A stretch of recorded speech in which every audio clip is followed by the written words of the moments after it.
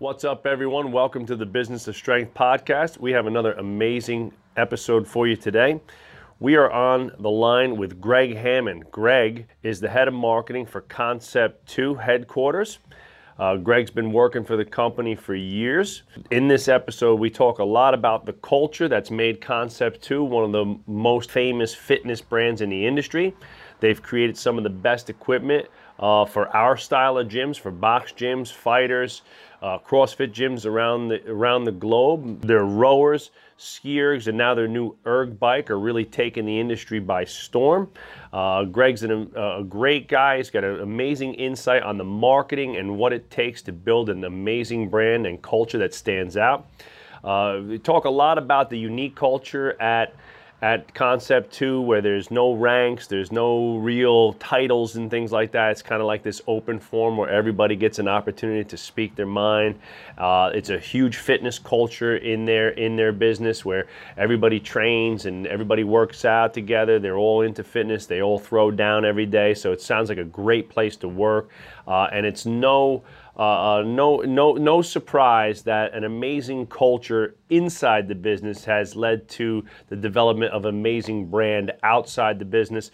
You're going to love this episode. Greg's just a great guy. He gives so many great takeaways about what it took to build an amazing brand, to market that brand and get that brand out to the world, and how they've partnered with CrossFit and how they've partnered with Conor McGregor, and they've helped Conor with his fighting and with his preparation for his fights.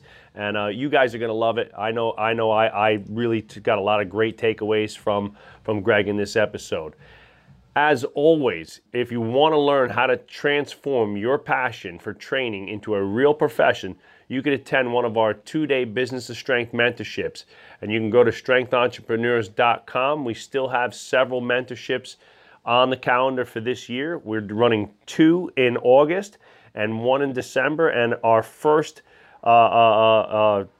seminar for 2019 is going to be in January in Glasgow, Scotland at Everyday Athlete Gym and Fight Club. You can go to strengthentrepreneurs.com to click on the link, get more information, and find out and join us if you're ready to make a real change and transform your gym into a real powerhouse business. This episode is brought to you by Varsity House Gym, a world leader in strength and conditioning. For more information on their programs, go to varsityhousegym.com. Greg Hammond, everybody, let's take it away. Welcome to the Business of Strength, powered by Varsity House Gym, the podcast for strength entrepreneurs. Greg, thanks so much for coming on. We really appreciate it. And Concept2 has been, it's been kicking my ass for a long time. I mean, their machines have been, a big part of my training. I think the first time we didn't buy any Concept equipment until rather recently in our gym lifespan, but I've always seen them in health clubs and stuff. And actually, an old client of mine had a Model A in his house that still ran perfectly, that still worked awesome. It was like a big giant fan wheel. And I remember going on that Yeah, thing. they're collector's items now. Yeah. I see them online, and they're expensive. Like, the people are selling them for like 3 times what they're worth and stuff. So it's really funny. But yeah, we're lucky. Most of our equipment ends up, 10, 20 years later, they'll sell used for within $100 of a new one. We're kind of special like that. Yeah, so let's start with that. Talk to us a little bit about your background, how you wound up at Concept2, and what attracted you to the brand, and what has made the brand so strong to in a sense last the test of time for 20 years. Yeah, well, it's kind of a lot like this podcast. So my degree is in health science with a kind of focus on corporate wellness. And so I left college and went up to start some health and wellness at the International Paper, which is a paper mill up in Maine. Mm-hmm. And they, of course, like every trainer, you get a budget from your boss, and it says, okay, spend this on the equipment. And I knew Concept2 from being in Vermont and knew that their equipment didn't really break. And as far as, getting people fit, it worked really well. So I would buy rowing machines, which is all they made at the time. And it was the Model C. So it wasn't this is probably would have been around probably 93 or so. And so after doing that for a while and working in corporate wellness, training people who really don't want to be fit. They're kind of mandated to be fit. They just aren't motivated. I decided I want to start focusing more like on athletes and things. And I had a bunch of friends in Vermont that were working at Concept2 already, and every time I'd call to talk to them, they'd be out playing basketball or skiing or doing something that didn't sound like work. And I'm like, it sounds like a great place. I should go check it out. So I went home and basically got a job at Concept2 and never looked back. It's been a great place for a family-owned business, and really lucky.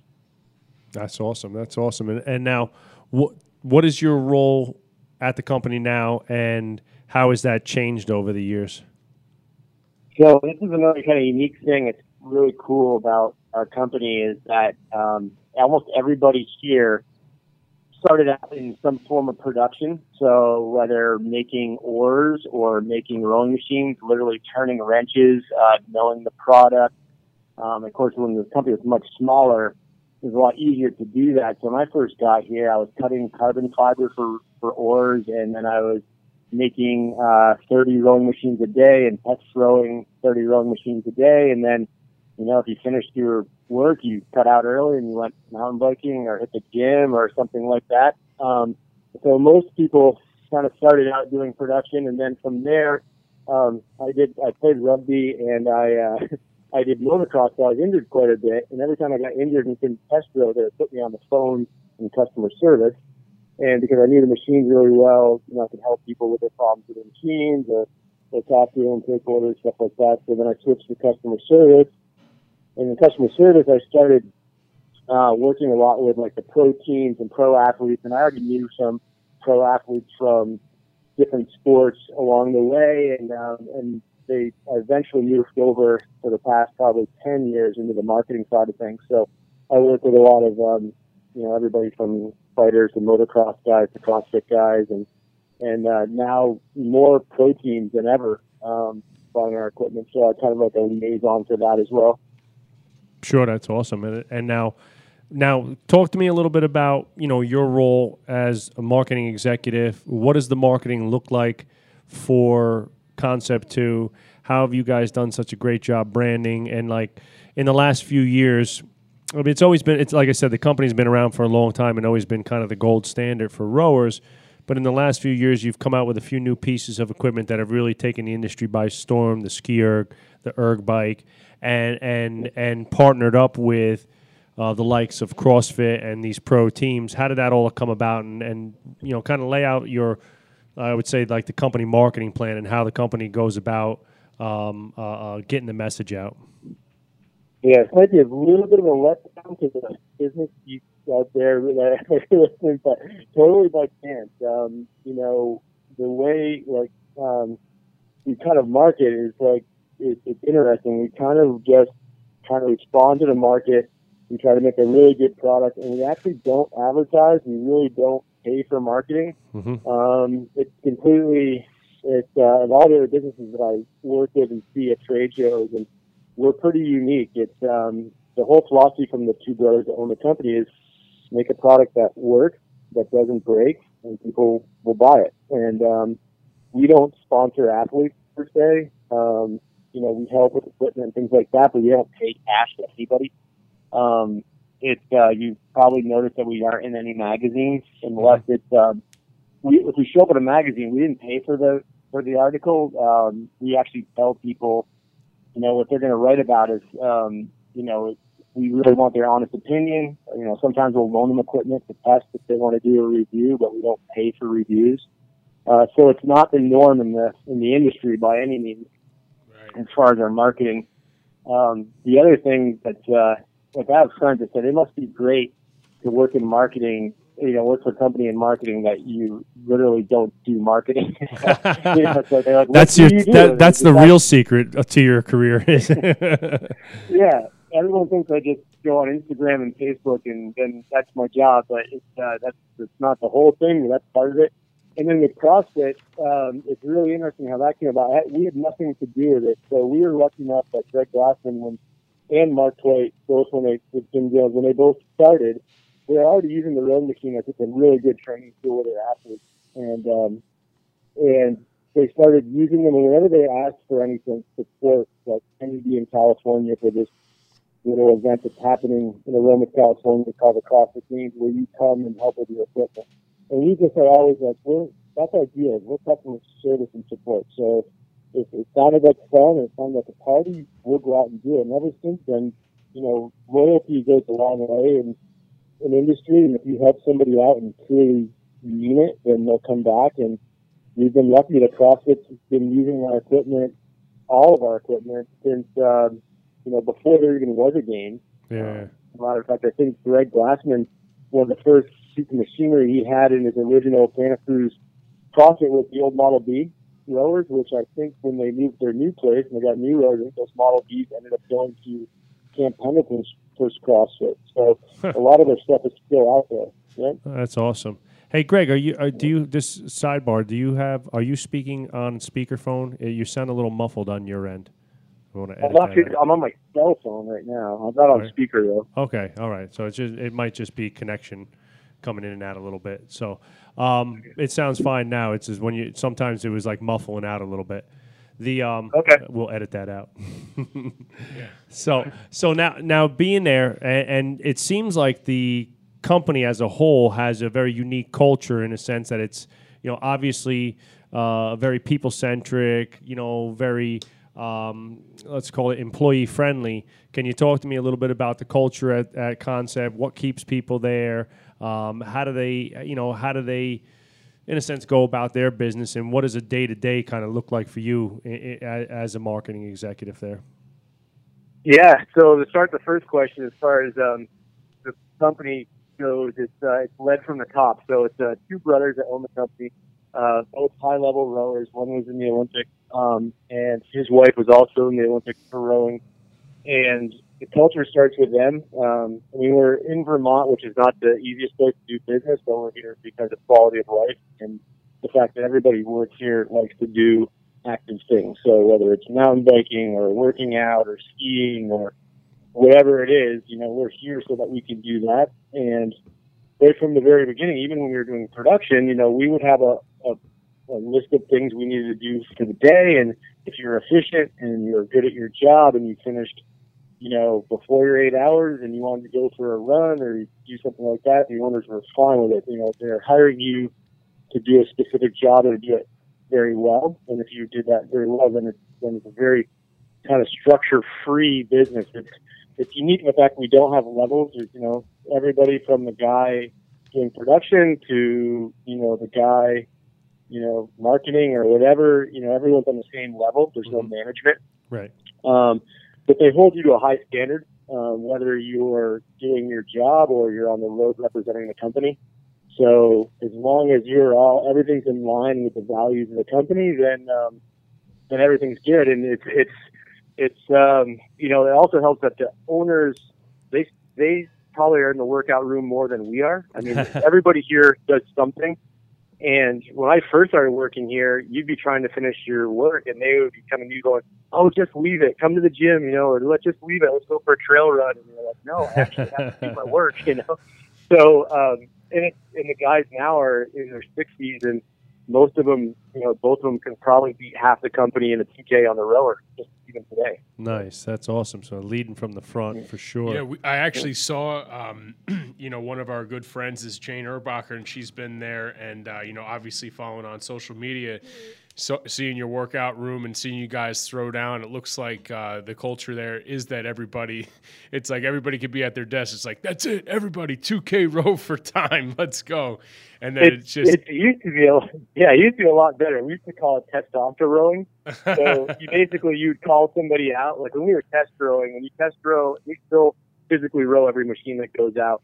I don't do it anymore, which is a shame because even if you miss your workout, if you were test rowing, you were in amazing shape. But you had to pull it to a sub 136 for just a couple of strokes, but then you had to, move on to the next machine. So over the course of the day, you were pulling a lot of like quick sprints or intervals. Sure. As soon as somebody went lower than somebody else, all the eyes would go around and we're like, oh, I can beat it. And next thing you know, it just turns into man testing. And, by the end of the day, somebody was blue-lipped and laying on the floor. that was when we were all in our 20s and singles, and we were doing all that after going out the night before. Nowadays, it's a lot more mellow when we do it. Yeah, that's awesome. That's awesome. Greg, one question that I had for you, and I don't want to keep going on through the podcast, but when it comes, you said that you guys don't pay any athletes per se. So the one thing I want to ask you is, obviously, I think everybody's seen the new Netflix special with Conor McGregor, Notorious, and Conor McGregor is now famous for using Concept2 rowers and ski ergs, especially when he's been injured. And on the ski erg, it just seems almost as if it's a marketing plug that Concept2 had in that film. Can you just explain how that came to be and what your relationship is like with Conor McGregor? Yeah, so it's funny to say that because, believe me, when that first came out, my phone blew up. Everyone's like, "Have you seen it, Greg? How'd you do this? How'd you get Conor to put in there?" It really came about that so his management kind of knew, and some of their strength coaches I've met over the years, and when he broke his foot, of course, what's the best way to keep your cardio up if you have a broken lower extremity is skiers. And so we actually did give him a skier to use, which, so paying per se, we don't give cash, but, here's a guy, a top athlete that needs your product to stay in shape. We don't ask anything of them. We just said, hey, we want to support you. Here's this machine to use. And then he was just a good enough guy that he started posting it a lot, which, believe me, with most athletes, if you do that, it's very rare that someone actually does what they say they're going to do. Like, you do give them a piece of equipment. Of course. But it's nice. And what I've always done, and I don't know how this works, but I don't work with agents typically. I just, it's not that I don't like them, but, the agent can't get 10% of a rowing machine or 15% of a rowing machine. So what's the value to them to do this? So what I usually tell an agent is, I'm like, not in Conor's case, but in other top athlete cases, I'm like, well, we're not saying no, but if the athlete thinks that our product will help them in some way, have that athlete contact me directly, and we'll find out if it's a good fit. Because if you go through the agent, a lot of times the agent says, hey, I got you a Concept2, and there's no loyalty there. It's just a piece of free equipment that showed up. Mm-hmm. I got to say, Dr. Dalby, who's the trainer for Conor, he's a great guy. I was over in Dublin and actually met with him. And then, most of his coaches when I was over in Dublin, I didn't get to meet Conor, but the coaches are all real guys and they really care about his fitness. And it was just a lucky thing, that Conor does like our equipment, but we've never given him cash. It's just, believe me, if Conor needs something, he's probably going to get it. I mean, I'm also a fan, so it makes it, before CrossFit, believe it or not, UFC, MMA, and action sports was my main focus. So I was actually more into that than any of the CrossFit stuff. And then CrossFit got big. It was just a matter of how do I divide up my day. And now it tends to be probably 80% CrossFit related and 20%, MMA, action sports, and that sort of thing. I see that you're almost constantly traveling, and you're at trade shows and you're at sporting events. Can you talk a little bit about what your travel schedule looks like and how, what your responsibility is like while you're on the road representing Concept2 brand? Yeah, so I used to do a lot more. Actually, like anybody else, travel these days is it just sucks. Like, I love being at places. I just don't like getting and coming home from places. So I hear that. Yeah, it's just flying. If I can drive somewhere, it's the street. But so it used to be in years past. I could do as many as 12 to 15 a year. One, maybe 2 a month. And now I try to keep a couple of months just to do stuff with my wife and stuff like that around here. But I actually don't go. I used to do 1 or 2 regionals, CrossFit games for sure. And then, maybe about 6 or 7 other events a year. Like last year, there's a big event in Dubai that I went to. That was the furthest I ever had to fly. And like I said, I loved it there. Great event. But man, to come off a flight like that, you never want to get on a plane again. Yeah. So I'm definitely cutting back, but what I do like is, like, everywhere I go, I typically know somebody that's going to be there. So I'm going to a gym where I know the strength coach, or I know the trainer. I know when I get there, I'm going to see a friend. I'm going to get a great workout, and it's not the typical trade show. Like, I actually don't go to trade shows very often anymore. I'm really glad about it, because those are I want to work with people that enjoy working out, enjoy getting stronger, improving their fitness and all this stuff. You go to a lot of these trade shows and you want to fit, You see people that look like they're fit, but then you talk to them and like, oh my God, it's just a facade. They're not really athletes. They're something else, Sure. But like, I also, like I said about working out, if I happen to have to go out to Madison, Wisconsin still there? Hello? Yeah, I'm here. Oh, I thought the phone cut out. No. If I have to go out to Madison, I have a trainer at Jim who's a great strength coach, and I'll do workouts with him. Or, if I go to Dublin, I'll search out some of, the MMA gyms or stuff like that. So, it looks like a lot of work, but I actually have a really good time once I get to the place. Sure. I mean, it's kind of like, working in your gym, obviously combining a couple of things that you love to do anyway, fitness. So it's, less of a job vacation than it is, actually going out, promoting an awesome product, getting to train and meet cool people and stuff. And it's true too, is like, so a lot of my friends, I do a lot of CrossFit, but I have a lot of strength and conditioning friends that don't do CrossFit. I have a lot of, action sports friends that don't do even functional fitness and, functional, but it's very sports specific. So what I like about it when I travel is I'm going to do something that I don't do myself every day. Yeah. So I usually get schooled pretty hard, but I also like the training methodology of the different coaches I work with. I still love the process.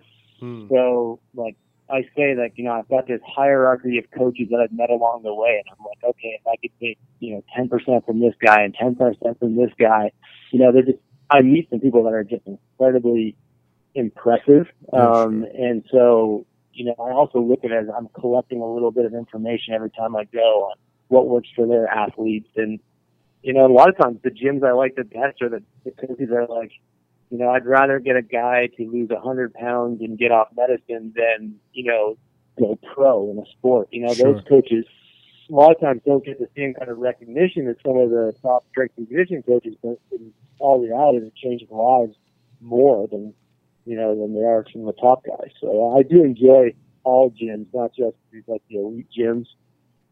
That's awesome. Now, do you specifically like look out or seek out gyms, coaches, and or athletes that you want to partner with or you want to, get in front of to rep your product? Like, would you seek out like a CrossFit New England or whatever, like, hey, Ben, can I come down there for the day and, work out with you guys, talk about some of our equipment and stuff like that? Is that something that you guys do? Well, lately, what's nice about social media is a lot of the gyms I seek out I've been following them for a while. So I was like, there's some guys that are putting out some pretty cool programming with the skiers and the bikers and, even the rowers and stuff. Or they do a sport that I don't really know a lot about, but they happen to use our equipment. And so it's almost like a little bit of stalking from my end, going, oh man, if I'm ever in that state, I want to call that guy and work out with him and talk to him. And it's, what's great about having an email or even my Concept2 Greg Instagram, it's like, sometimes these coaches don't know me, but they're like, oh, maybe I'll get something free, even though they realize they don't, but they're very nice. They're like, oh yeah, come on. They think you're going to come with a truckload of rowers and ski ergs. Yeah, it's pretty good. And then, like I said, a lot of times they expect more out of me. Like, oh, this guy's been a Concept2 for 20 years. Let's do a PR 5K, and I get there, and I just don't feel like doing a 5K. But I can't let this guy down. I also can't let him beat me. So it's a lot of pressure when you carry around the Concept2 name, especially now that I'm 48, and it's a little bit easier to beat me than it used to be. So. Can you pull a sub 6 2K? Yeah, no, it's and then, You know, it's like I guess the bar's kind of high. It's like, you know, like I don't know if like a washed up bodybuilder or powerlifter walked through the door, it'd be like, "Can you lift this?" It's like, you know, can you still lift this? And it used to be a lot easier because we were always kind of like the same gym that nobody used, and if it was, there was this old lady in the back, and everybody thought it was too easy. And then I don't know, like 10 years ago, you make one top athlete throw up, and everybody loves us. They're like, "Oh, this thing's brutal. I love to hate your machine." And so when it got, when it wasn't popular, you could beat everybody because no one knew how to use the machine. Now people are learning how to use the machine, so it's even harder. The progression of knowledge on our equipment has gone through the roof. We were actually just looking. They just in the regionals this year for CrossFit, they redid a workout from a couple of years ago called Triple Three. They had to run 3,000 meters, and they looked at the times, and everybody's times were better. And it's that people are just taking the time to learn the machine now, and it shows up with the top athlete. Once they, there's some bad rowing techniques. If you're strong enough, you can take some pretty good numbers on low meters, on shorter distances. But, then once you get technique and a strong athlete, then sky's the limit. Yeah, sure.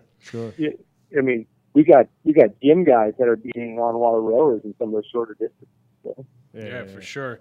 I love seeing some of the strongmen use the Concept2s like Brian Shaw and all those guys. I mean, we breaking Eddie the damn Hall. machines. Eddie Hall. I mean, we had a big guy here, Jake. He's just a giant, ogre of a human being, and 300 pounds of muscle. I mean, he could row very close to a 6-minute 2K, but he rowed like his first time splits ever, he rowed a 6:36 2,000 meter row, and with he the never most had done it god awful before. form you've ever seen ever. Yeah, that's faster. That's faster than my best. So I mean, that's pretty good. Right. And I mean, he's rowing. He's pulling like a 114, 115 on like his sprints. Like going ham. Like I'm like, Jesus, they're gonna tear the machine to pieces. But it doesn't. It doesn't. Yeah. Yeah, those big guys too. They can get away on the short distances because they literally think of every stroke like lifting a deadlift from the floor. Correct. So it's like there's no rhythm necessarily to their rowing, but every time they're trying to rip the chain out of the machine, which makes it. There's when Eddie Hall posted the video on the skier. Oh yeah. I mean, I know how strong those ropes are, but I'm like, we've never really had someone that big on it before, so I'm getting a little nervous. Yeah, I mean, he's got to be close to 400 pounds, right? At least. Oh, more. He's a giant. 450. Yeah. Speaking of Eddie Hall, Greg, is one thing that Concept2 has been able to transcend is your ability to be in so many countries worldwide, and it's become. I know rowing is a huge deal in Australia. I know it's a huge European sport, but you guys with Concept2, I know you guys have different outpost stations as to how you are able to spread the message in other countries. Can you explain how you guys have gone about doing that? Yeah, it's kind of cool. It's a lot like the grassroots thing of Concept2. And it started out, a lot of these countries that had freestyle, they're just rowing buddies of the owners. They rowed internationally, so if they knew a guy who was in Sweden, and the guy needed a job after racing, he'd say, I sell your rowing machines, and then there you go. There's a seed for Concept2, in that area. And that's pretty much how it started. Like the guys in Australia are dealers. They're former racers. They used to race with the owners. Same thing, with Germany and those places. So that's kind of how it started. We just had our international dealers meeting here. We had everybody came to Vermont just so that we want to make sure that if we didn't know you at the start, we want to show you our culture and take you to the woods of Vermont and realize it's a family company and that this is how we put so much stock in customer service and that's we are only going to get people in those countries that represent as if they were here in Vermont with us. And so we really we're in every country for sure. But, it's one of those things is that we want to make sure that whoever's there just really gets it, So, if a guy in Russia calls up the guy in Russia, it's as if he's talking to the Russian version of Greg, that kind of thing. Right. So, are you doing all the manufacturing in Vermont, or do you have other outposts where you guys are actually assembling and manufacturing the equipment outside of the U.S.? No, matter of fact, from where I'm talking to you, about 200 feet away, every biker, skier, and rower is being assembled. It's we're probably, I know it's not true, but it's probably close. I don't think there's many pieces of equipment that are still made in the United States anymore as far as exercise equipment. I know there's probably some, but Sure. I would say that it's a dying breed. And we could easily, and people, we could easily get them made overseas and increase our profit margins. That's something that we don't want to do. We just believe in doing it here. Mm-hmm. And, and then we pay people here a really good wage to make them. And, it's just, we find it better than maybe Taiwan or something like that. And if there's an issue in the production line, we know about it within, 10 minutes, not 2 to 3 weeks, of container time back and forth across the ocean. So. Right. How many employees do you guys currently have working for Concept2? So here in Vermont, we've got 60, and that includes the ore manufacturing. One of our former employees started a company where it's a manufacturing company, and so he's the guy that's building that's just across the street. So it's his own business, but he does the assembly and stuff. But he's literally across the street from us. Mm-hmm. And then as far as Concept2 globally, where we actually own the offices, it's Germany, Sweden, Holland, China. I'm trying to think where else we're missing some more. There's a couple more that we actually, in the UK, Nottingham in the UK. Those are all at our offices. Those are my coworkers. And then around the world, then there'll be what we call preferred resellers. So they're not actually employees, but they do kind of work for us. Got it. Nice. So, as it stands right now, Greg, where does the bulk of the revenue come from? Is it still the rowers being the biggest seller of equipment, and then from there? Yeah, for sure, the rowers. Yeah, Model Ds right now. Black Model Ds are the biggest seller. Model Ds, nice. Yep, and then I would say that the Sear took a huge jump in the past 2 years or so. So they've been around for a long time, but just recently the numbers have really started to grow, and people are kind of understanding it. And we've got more pro teams getting it for injured athletes and things like that. So then the biker actually took off almost bigger than what we even expected. So now it's just a matter of trying to make them quick enough to fulfill orders and stuff. Yeah. Okay, that's great. That's awesome. And then and out of that, like, which is the biggest segment? Is it the private gym segment, or is it the personal owners? Like, who's buying the majority of the equipment? Yeah, for most of my 20 years here, it's always been home sales and it's been rowers. That's always been kind of we have the online rankings, and people could have a rower at home and still have this community online and rank their times and all that stuff. Now I would say it's probably a combination of functional fitness gyms and home use stuff. The nice thing that we've had with the functional fitness and CrossFit is, used to be a 24-hour fitness would have, 20 ellipticals and 2 rowing machines that no one ever used. And then CrossFit came along and they might have, 100 members and 20 rowing machines and no ellipticals, and everyone's using it. So the ratio has changed. The smaller gyms now have the majority of the equipment, of the rowers, and still the larger, kind of chain gyms still for some reason only, they'd rather fill it full of treadmills and ellipticals than they do rowing machines on there. So. Yeah, like when you go into a big box gym, they'll have rows and rows and rows of treadmills, ellipticals, steppers, and things like that. And they'll have like a functional training area with 2 rowers. And very rarely do I see ski ergs in like those types of places, like let's call it a New York Sports Club or places like that. Only in like a. You're right. The UFC gym chain, they buy a lot of them, and then there's another one that's getting really kind of big. Equinox has I think Equinox has some. Equinox has some. And what about like Orange Theory? I know they're using rowers, but I think they use a different one with the water in it. They use the one that has the water in it. we never really reached out to them and stuff. I mean, it would have been nice if they used our stuff. They're definitely crushing it right now. But yeah, they use the water ones. I don't like and them. we don't really have much contact with them.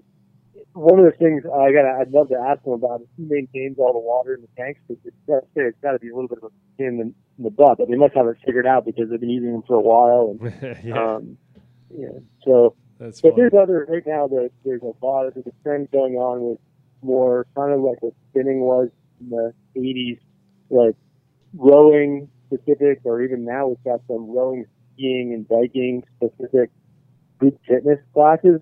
Which I think is good, because I think it makes you a better athlete with a variety of that. But it's kind of a neat trend to see who's going to do it first year. How has the industry changed in terms of competitive market space? Like now I see there are some other companies making indoor rowers, and I see some models out there that look very similar. Now I see there's some other ones out there by a couple of companies that I see that look pretty close. I'm gonna have to call the patent office and make sure there's no infringements. No, we see all the time too, and I guess Greg's stance on it is it really pisses me off, because they literally, saw something and they're basically trying to trick people into buying a rower thinking that it's going to be like the Concept2 because it looks like the Concept2. I just saw a Costco ad that had one that blatantly, like the foot bellies and the damper settings looked like they came from our mold. What our patent's on really is the technology and the accuracy, which, that's like our claim to fame. That's why they use it for Olympic trials, and that's why they use it for racing. These other machines are going to, this is why we don't go after them. They're going to break, and hopefully the second machine the person buys will touch. And if you go online, what's nice about it is we never have to kind of blow our own horn, because I'll see stuff on Facebook or on there like, oh, I thought about getting X rower from Costco or whatever, and then we don't even have to say anything. Everyone just comes to our defense and like, I've had my Concept2 for 20 years and I'm using it every day. There's only $100 difference, get that one. So people are doing a really good job of spreading the word for us, which goes back to, I'm a marketing guy that doesn't have to market. Probably the greatest job ever. So that's what it makes sense. I mean, if you make by far the best piece of equipment in your space, I mean, you're gonna by default, should at least, be the top dog in that area. Now, I mean, one of the things that I love about them is the metrics, the monitors, the computer system that they have tied into them, giving you such great measurables and that are repeatable, and scalable to all levels. That's the beauty of the machine in my eyes. And I always thought, like, other companies, when you look at their, let's call it their computer mechanics, and it was like, you get like three things: time, distance, and I don't know, let's call it calories or something. And it's like, that's it. I can't get it. I mean, it doesn't tell me anything about power, speed, distance, nothing. And it's like, you're always kind of disappointed. And usually they're terribly inaccurate. So tell me a little bit about that and how that fits into, the product, the marketing, and where's that going, and what other things are you guys looking towards, for the future? Like how do you envision the brand growing, and how does that, fit in with the technology, and where is the technology going? Yeah, we just had a big talk about technology with all of our dealers over here. They're like, okay, in your countries, what do you see? And like, what's your wish list and this and that? It's interesting. Our whole thing is accuracy, and that comes right from the owners, former Olympians, and knowing that there literally are guys trying to make seats and boats based on tenths of seconds on our machines. Like they do, seat racing, and if you come in, 0.2 of a second behind the next guy, you might not make the team or something. So we don't take that lightly. Our accuracy is a big thing, and about crash keys and things like that. And the nice thing about our rower too is it's self-scalable. So the same machine that Eddie Hall uses, and your 80-year-old grandmother could use. She's going to row it just like you row it, but she's going to get more resistance than her because she's not, it matches the effort you put into it. So it's self-scaling and accurate, and every day if you've gotten better because of what the monitor tells you. Now, the technology side of it, I don't see us ever getting away from what we know is true, because right now you could have a brand new Model D and compared to somebody with a Model B that's 30 years old, and it's the same calibration. So, I mean, if you have a certain time on a D, you're most likely going to get the same time on a D, as long as everything's well maintained and this and that, you're going to get the same score. Now, the technology side, there's a lot of apps and things like that, and that's where I see the direction changing. Like, our machine will stay the same, super accurate and do whatever, but I can see maybe things that will add on to it, because the new monitors have Bluetooth and wireless in it. So if you're an entrepreneur and you have this great idea for an app, or you want to get certain metrics that we can't give you, you can email Concept2, and our tech guys will tell you how to interface with our monitor. And if you think you can make a couple bucks making a great app, have at it. That's something that we don't necessarily want to do. We have our own app, but we're going to stick with what we do well. And we know that there are probably some smarter people out there that can either make interfaces for group growing, or you can make interfaces for, you name it. We like turning wrenches, and there's the guys on the other side, but we also need to make it so that they can work with our monitors and do that really, really well right now, and super accommodating. Most of the growing apps that are out there started out by a guy, Concept2, saying, how do I interface your monitor, that kind of stuff. Yeah, there was I saw a few people in the gym using them here. Yeah, and Dan K was using it, and I didn't even realize, this is going to sound terrible talking to the CrossFit guy on the phone, but I didn't even know that the monitors were Bluetooth. I'm like, what are you doing? He's like, oh, I just sync it up Bluetooth to the monitor. I was like, what? Well, over the I was like, my brain just exploded. Most of the monitor functions, I could really do a better job just putting out Instagram posts on what the monitor can do. I mean, I'm an athlete too, and when it comes down to it, it's really the biggest thing. How far and how fast. Yeah. That'll tell you 99% of what you want to do. So I'm not a big, I call it exertainment. I don't need a bunch of guys in boats on an app necessarily, although there's a good one out there called Live Throwing that's kind of fun to use. If I'm doing a workout, I'm doing the workout to work out. But there's some people that really need a lot of extra stimulation of what they're doing or whatever. But I'm also not their typical. I still write stuff in notebooks in my workout journal. Sure, me too. I'm old school. It's the technology is infinite what you can do. It's just there's nothing. We want to just stick with what we know how to do well, I guess. And what about the monitors themselves that you guys produce? Like I could see like a force curve, type thing on those. Any ideas with how to make that better, or how to prove any type of information there? Yeah, so we've got the force curve on there now. But some people ask, I think it's a good idea, is being able to overlay somebody else's force curve, so you can kind of mimic a different force curve to maybe help train you a little bit better. Mm-hmm. I think that's pretty interesting, but the people using the force curve is such a small number now. They don't really quite understand it. But it is very helpful on all the machines. Actually, the force curve on the skier, I think, is a really good way to teach people how to get the power at the beginning of the stroke, just by looking at the force curve. We have people ask us, for generating power anyways, can we charge our cell phones, all this kind of stuff come in as a but I think, we wanted to make it a full color stream. It's backlit now, which makes it easier to use in different lighting and stuff, but we also never want to have to plug our machine in. We love the fact that you can take it outside, take it out in the woods if you want, row wherever you want to row without power. And so, at least with the Model Ds, when you're rowing, you're actually producing the power for the LCD screen. So it only uses battery power when you're either rowing very slowly or the monitor is on and you're not rowing.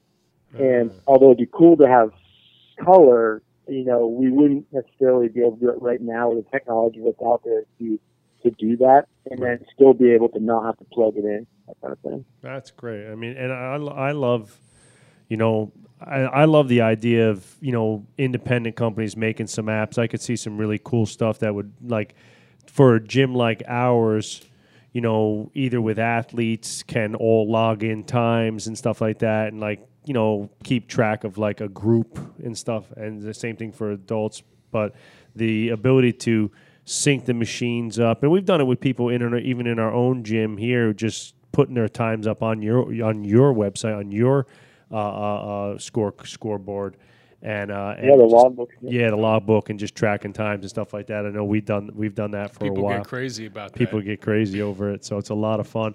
What about any new equipment?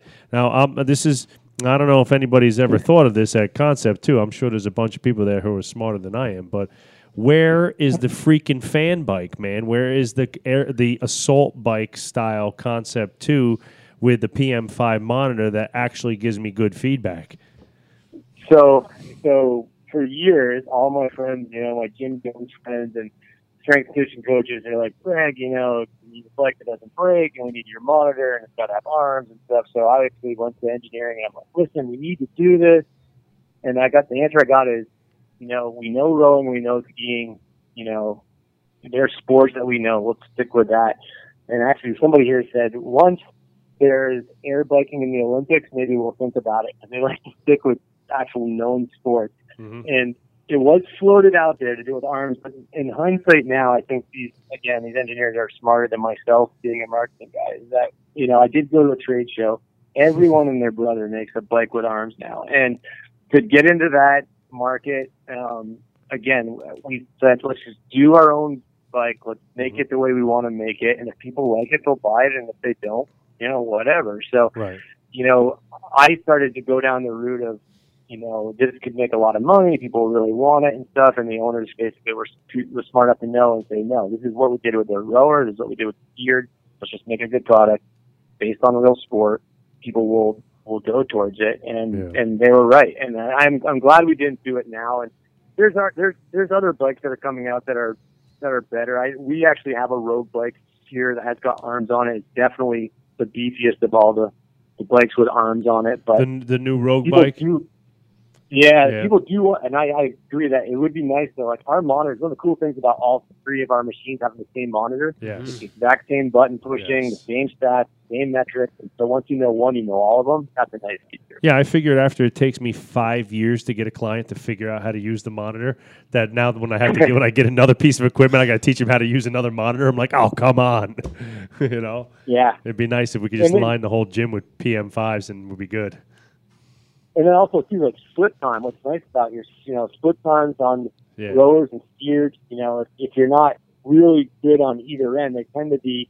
But for me, I wasn't an on-water rower, and I did Nordic ski race a little bit. So my rowing times and skier times aren't that far off. And then what's nice about the splits on the bike is the splits look very similar, but you're going twice as far with that split. It's based on 1,000-meter split.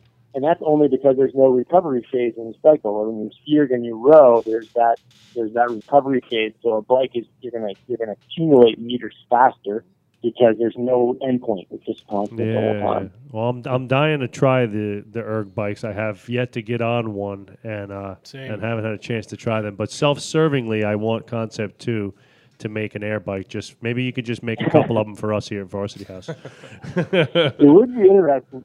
We looked at it, and then the other thing too, if you want to make something that eventually is going to be like, 30 years from now, someone will say, I'm still using my erg bike. And when you go into putting arms on stuff, the amount of clutches and belts that you need, you definitely. We'll give credit to the guys that do make them with arms. There's a lot more going on. Yeah, so there's a lot more things that potentially could go wrong. I think the big thing is just you can create so much more torque on the drive mechanism. That's why they all break down. You get like a big guy like the guy we were talking about, Jake. He's 300 pounds and he goes from 0 to full power with both the arms and legs, and the machine just explodes in all directions. Yeah, there's a lot of leverage on those arms. That is a point that we didn't want to have to deal with. Yeah. Well, it's smart from a brand perspective. It's smart. And rare at the same time for a company that there is this huge market space that is, I'm sure making some of these come like Assault making big money on selling their air bikes. Yeah. So the knee-jerk reaction from somebody outside, like someone like me, is like, why aren't they making an air bike? Yeah, same. But then the reality of it is, hey, if we make something really high quality that actual cyclers will want to get on. Cycling's not going anywhere, and cycling's a real sport that's international. Well, that's the other thing too, is you look at the market and there's a lot more people that ride bikes than do functional fitness. So if you just look at the sheer number of potential people to buy your product, it was really smart as well. The engineers and the owners to kind of go that route. Plus, we're getting a lot of guys that just they road bike or they mountain bike. We've actually got some top mountain bikers now that are using it. It tends to be really like our bike on your quads. If you want big quads, front quads, our bike will do it for you. And so these guys that that's their goal, then this is a great bike for it, because the wind resistance and the fan is like, we brought it to Dublin, Ireland. We had some big rugby guys that were there, and it was kind of neat of us. So we were doing max meters in a minute. And we had big, strong rugby guys just writhing on the ground, holding the quads in a minute's time, basically crying. It's but you could also go for an hour if you want to go for an hour. It's a big range of that fan. So I never really thought about that Concept2 with a skier or rower or biking as a sport, because I'm looking at it as a football background, strength and power. Yep. It's just a power endurance tool. That's how I looked at it. It's just a fitness gym tool. But the way you describe it, even right now, it makes a whole lot of sense, where you're going after your ideal client is somebody in the particular sport. That's why it was created, the original rower, and then the ski ergs. That's why the ski ergs were created, to simulate a rower out of water and simulate skiing with no snow. So it makes a lot of sense that you guys would stay in your lane, and that's why you are where you guys are today. Yeah, that's why you're successful. How many rowers do you sell a year? Do you know? Yeah, so we don't give out any numbers. It's still family owned business and stuff. And to be honest, too, like, I don't even necessarily pay much attention to it. I guess my goal is to get as many of them out there as possible. Sure. But I mean, it's also when you're talking about, like, when you saw like the knockoff rowers, but nobody cared about rowing. We got a 30-year jump on everybody, getting a name out there, improving our product. And it's only when it got cool that everyone started coming after us. And we're seeing that with the skiers. I mean, we invented the rowing machines. There were some other rowing type ergometers, back in the 30s and whatever. You can find them online, see like old rowing type machines. But the skiers, we invented. That's solely our deal. And so that took a while to get cool. But unfortunately, now that that's become cool, foreign countries are starting to rip that off as well. It's that catch-22. You want everyone to love your product, but as soon as they do, then everyone starts to rip you off. So it's tough. I think the bike might be a little bit tougher to do, because it's not like a normal spin bike, and there's thousands of spin bikes out there. Yeah. It's mechanically, I've looked at them, and mechanically it's very different. So I know you guys have some, let's call it proprietary engineering and stuff there with that. So not quite as easy of a knockoff. And only that it's only been around for a few months anyway, so it's rather new in terms of technology. The skiers have been out for a long time, so people have had a long time to practice ripping them off. I mean, I'm not the skiers, the rowers. Sorry. Yeah, and then the skiing thing also too. So the owners' kids are all Olympics. So their daughters have been in the Olympics for skiing, and so initially when we made it, we actually had the U.S. team, a lot of people on the U.S. team were using it, and we almost didn't want anybody else to know about it, because it was a disadvantage in training. So then it did come out, and then they were using it for one of those injuries that Nordic skiers get, is compartment syndrome. So they would have on their calves and shins, and so they would do it seated. Which turned into, right now, most of my adaptive athlete buddies and military guys that are injured, this is what they use for cardio. This has become the norm for anybody in a chair or with lower leg, issues to keep their cardio up, because they hated the old arm crank thing. Yeah, I mean, we use it all. I mean, every single week we have an injured athlete on it. Somebody's on it, does seated skis all the time, every day, just about every day in here. So And that's one thing. If you want to try a good workout, I had a buddy of mine who started called Wheeled Wad, and he does all workouts for guys in chairs. He did a 5K from his chair, and he challenged me to do it. So I found a jump box, and I sat on it. I went hard for 5K, and I've never had my abs more ripped up. The next day I sneezed and I cramped. That's how bad it was. So if you want to try a good workout, try a seated skier workout. Oh yeah. I've done the seated ski. I just wrote it down. Yeah, and if you want to, I crank the resistance up to 10 and just do tricep extensions for like 10 minutes. That gets it going. Do the Jersey swall. What you'll enjoy, Greg, is that Joe and I, when we were going through our Jim Jones certification process, we bought Concept2s, and that's when we did. This is 2013.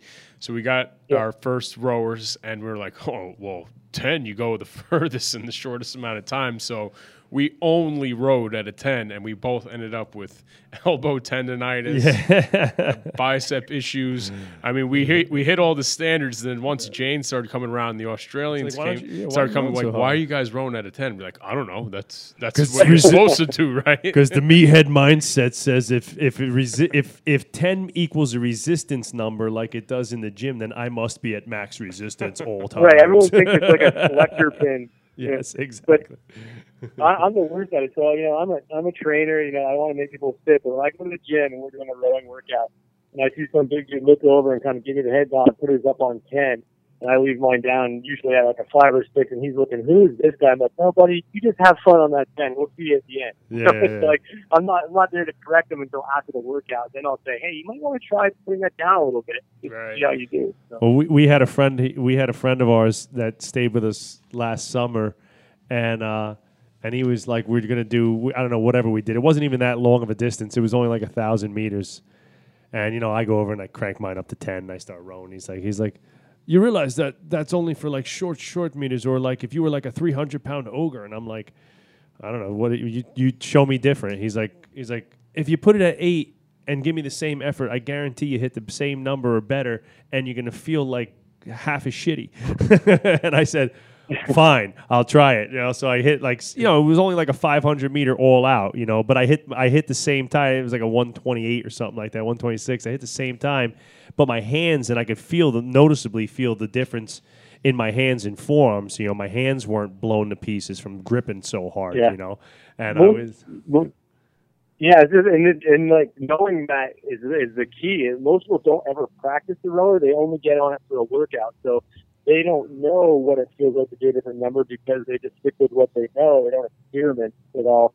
And what's crazy about that is I think you wouldn't walk up to a bar and put 450 on it, without seeing what 250 felt like, or what 150 feels like. Right. But don't walk up to a rower and throw it on 10. Not worry about it. Yeah, because there's no not that there's a fear factor, you know what I mean? If there's 500 pounds on a squat bar and you're like, get in there and squat, there's a good chance you could die.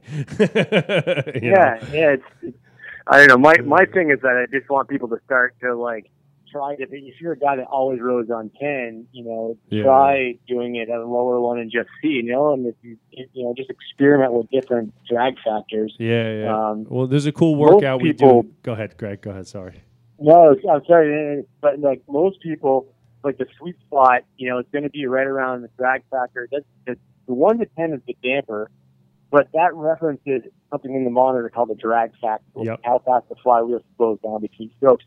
So once you know your number, which I know for me, I do my best at like a 120 to 125 drag. So no matter what machine I go to, because if it's a machine that's a little bit dusty, instead of a 5, it might be a 6, right around in there. So when you're going to be really getting into this, you should know your drag factor and where you're most efficient, and then you always set your damper based on your drag factor, which is a little bit sciencey and nerdy, but once they figure that out, it's a game changer for most people with our product. Now, I've done that, but it took me a couple years to figure that out. It took me people that were, had years in using the machinery to show me. What's the best way for a lay person, a regular client, like my gym members here? I got 200 regular people that we use the rowers with every day. What's the easiest and best way for them to find what drag factor would work great for them?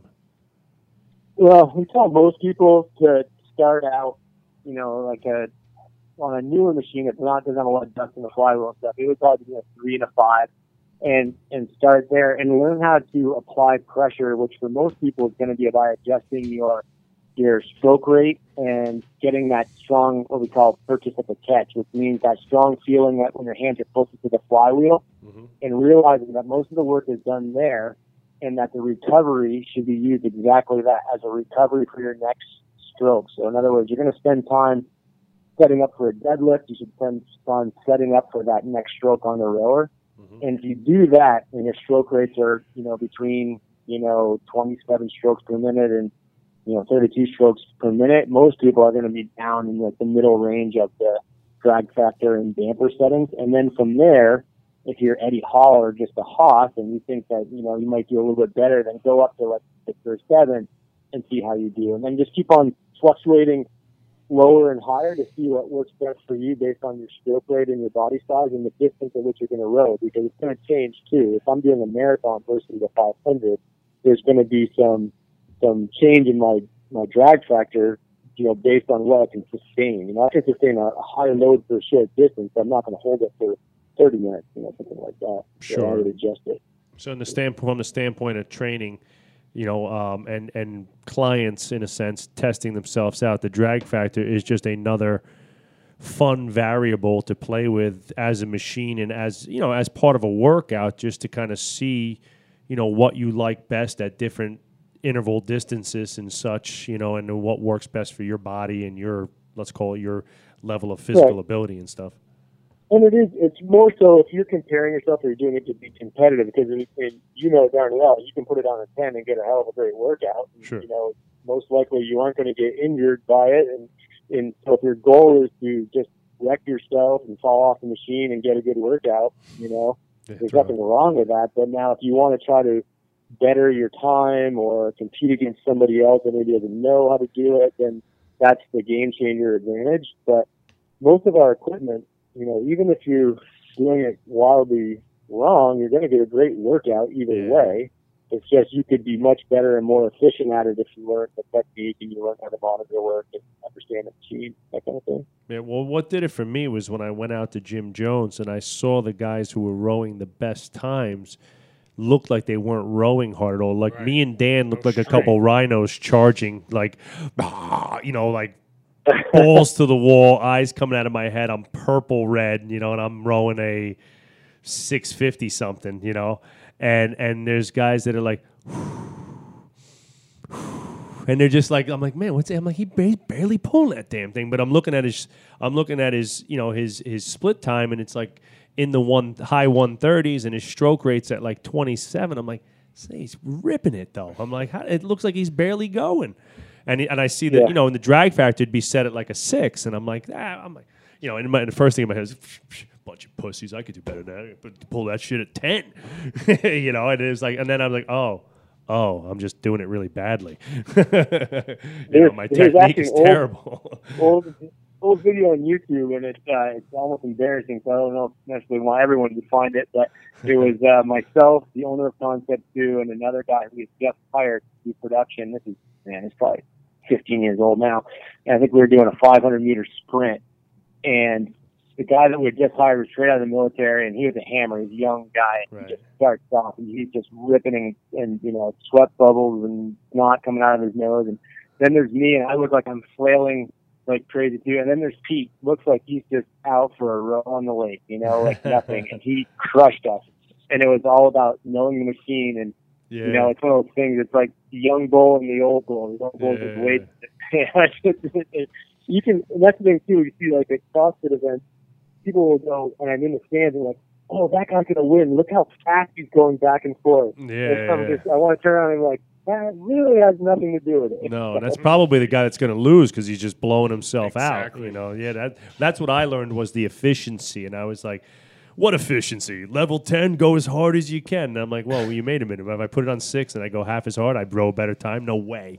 And then you do it, and you're like, crap, I can't believe that. So there really is something to that speaks to the machinery, the unique nature of it. I think the companies standpoint and mantra and core values centered around building a world-class piece of machinery that is accurate as it absolutely can be and that does not break, first and foremost, is the reason why you're here. I mean, I know that you're an amazing marketing guy who doesn't do marketing, but doing a great job. But the machine itself is, a phenomenal piece of machinery that, as far as I know, anybody who has one still has it and still uses it. And even with very minimal maintenance for like home use, they will work forever, and ever and ever and ever. So it's a great piece of machinery.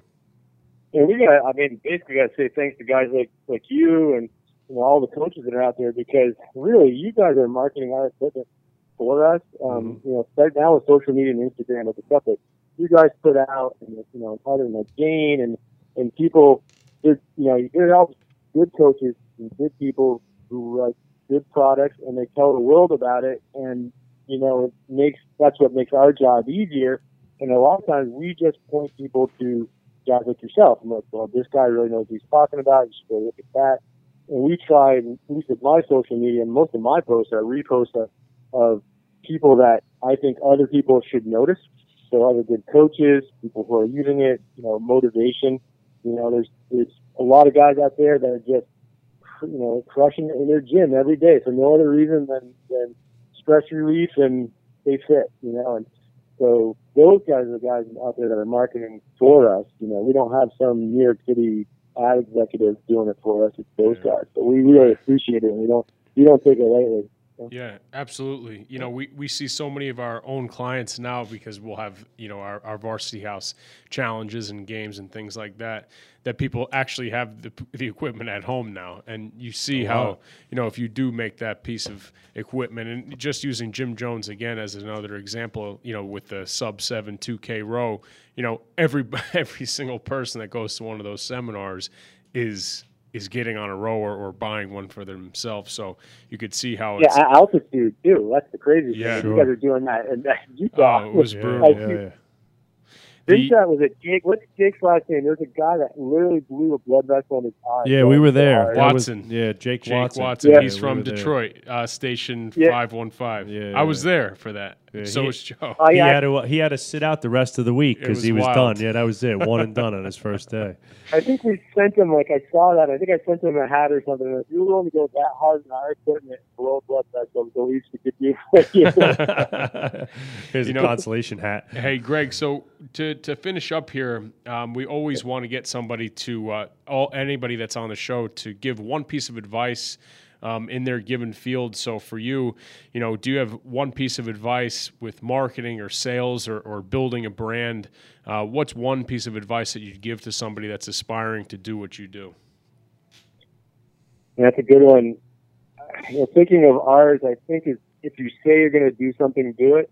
And I could even be better at this. And if you can't help somebody, be straight with them and just say that you can't do it, because it's not just your reputation, but the reputation of the company that goes with you.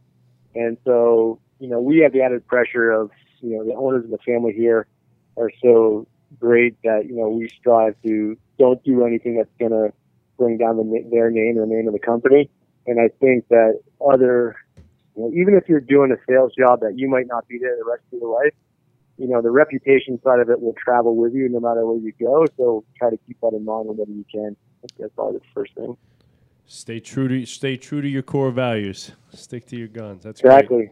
Yep. Absolutely. Loyalty goes a long way. For sure. Yeah. Well, thank you, Greg. We really appreciate it. Before we wrap up here, can you just let everybody know where they can find you personally, and if they are inspired to buy a piece of Concept2 equipment, where they can do that as well?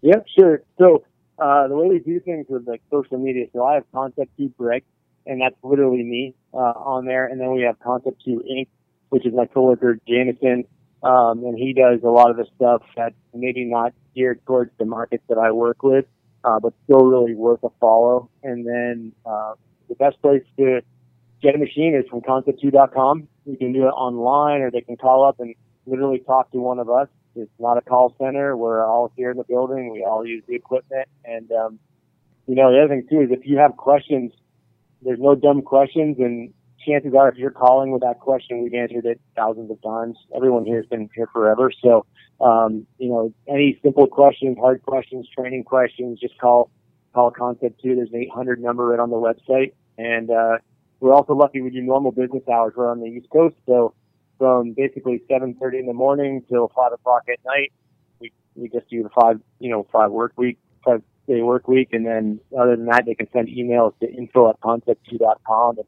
we try to get those even on the weekends if we can. That's awesome. Greg, thanks so much. Honestly, I Yeah. can't speak enough about Concept2 and personally about their customer service has always been absolutely fantastic.